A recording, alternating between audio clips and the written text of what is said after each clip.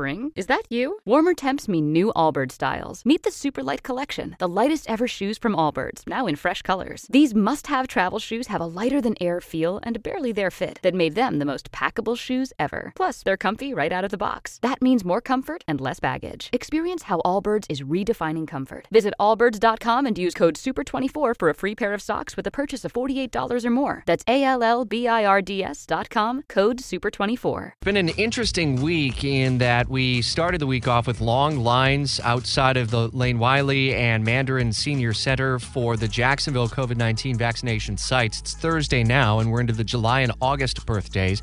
We also started off the week with St. Johns County worried that they hadn't received any allotment of the coronavirus vaccine, and just yesterday the governor was here and announced 14 Publix pharmacies that would be giving out the vaccinations. Clay County, we hear now, has no appointments for the week, and despite having a good system in place for deploying the vaccination for the virus. Emergency Management Director John Ward is with me on Jacksonville's Morning News. So is there a delay in just getting this from the state level, or can you put your finger on what kind of slows things down a little bit here, John? So I think it's really, Rich, it's a minimal amount of numbers.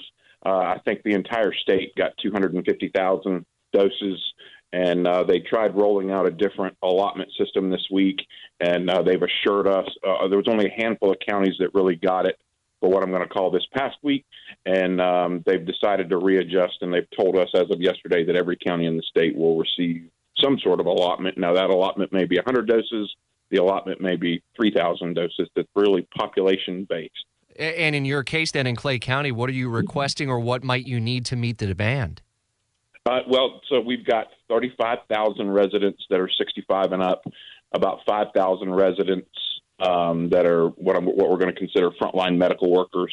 Some of our hospital partners have received it, but so right there, you're looking at almost 40,000 doses just for phase 1 alpha, and we've received 3,800 doses so far. So we are requesting it daily, but unfortunately, it's a direct allotment from our state and federal partners. We do not get the request and amount. How do you balance the patience with the overall urge to try to get this done and get it done as fast as possible? It just seems like, on the outside looking in, across the state, there have been really slow, kind of clunky moments of the rollout. And I don't know if that's fair or not, but how do you balance that on the emergency management level? So I think, one, we've got great partnerships with all our partners, law enforcement, health department.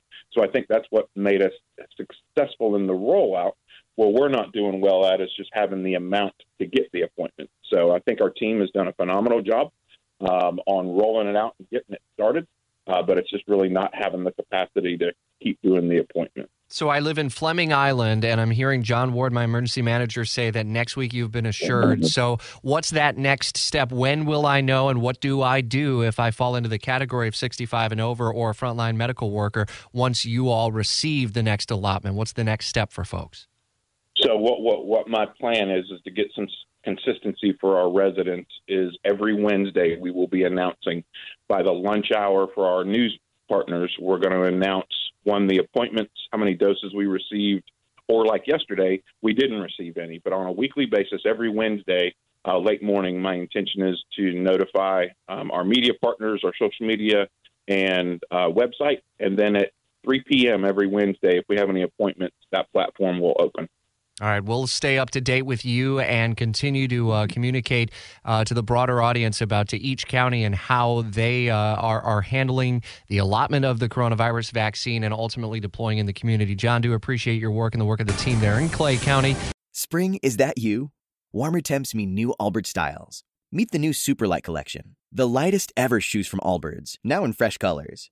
These must-have travel shoes have a lighter-than-air feel and barely-there fit that made them the most packable shoes ever. Plus, they're comfy right out of the box. That means more comfort and less baggage. Experience how Allbirds is redefining comfort. Visit allbirds.com and use code SUPER24 for a free pair of socks with a purchase of $48 or more. That's ALLBIRDS.com, code SUPER24.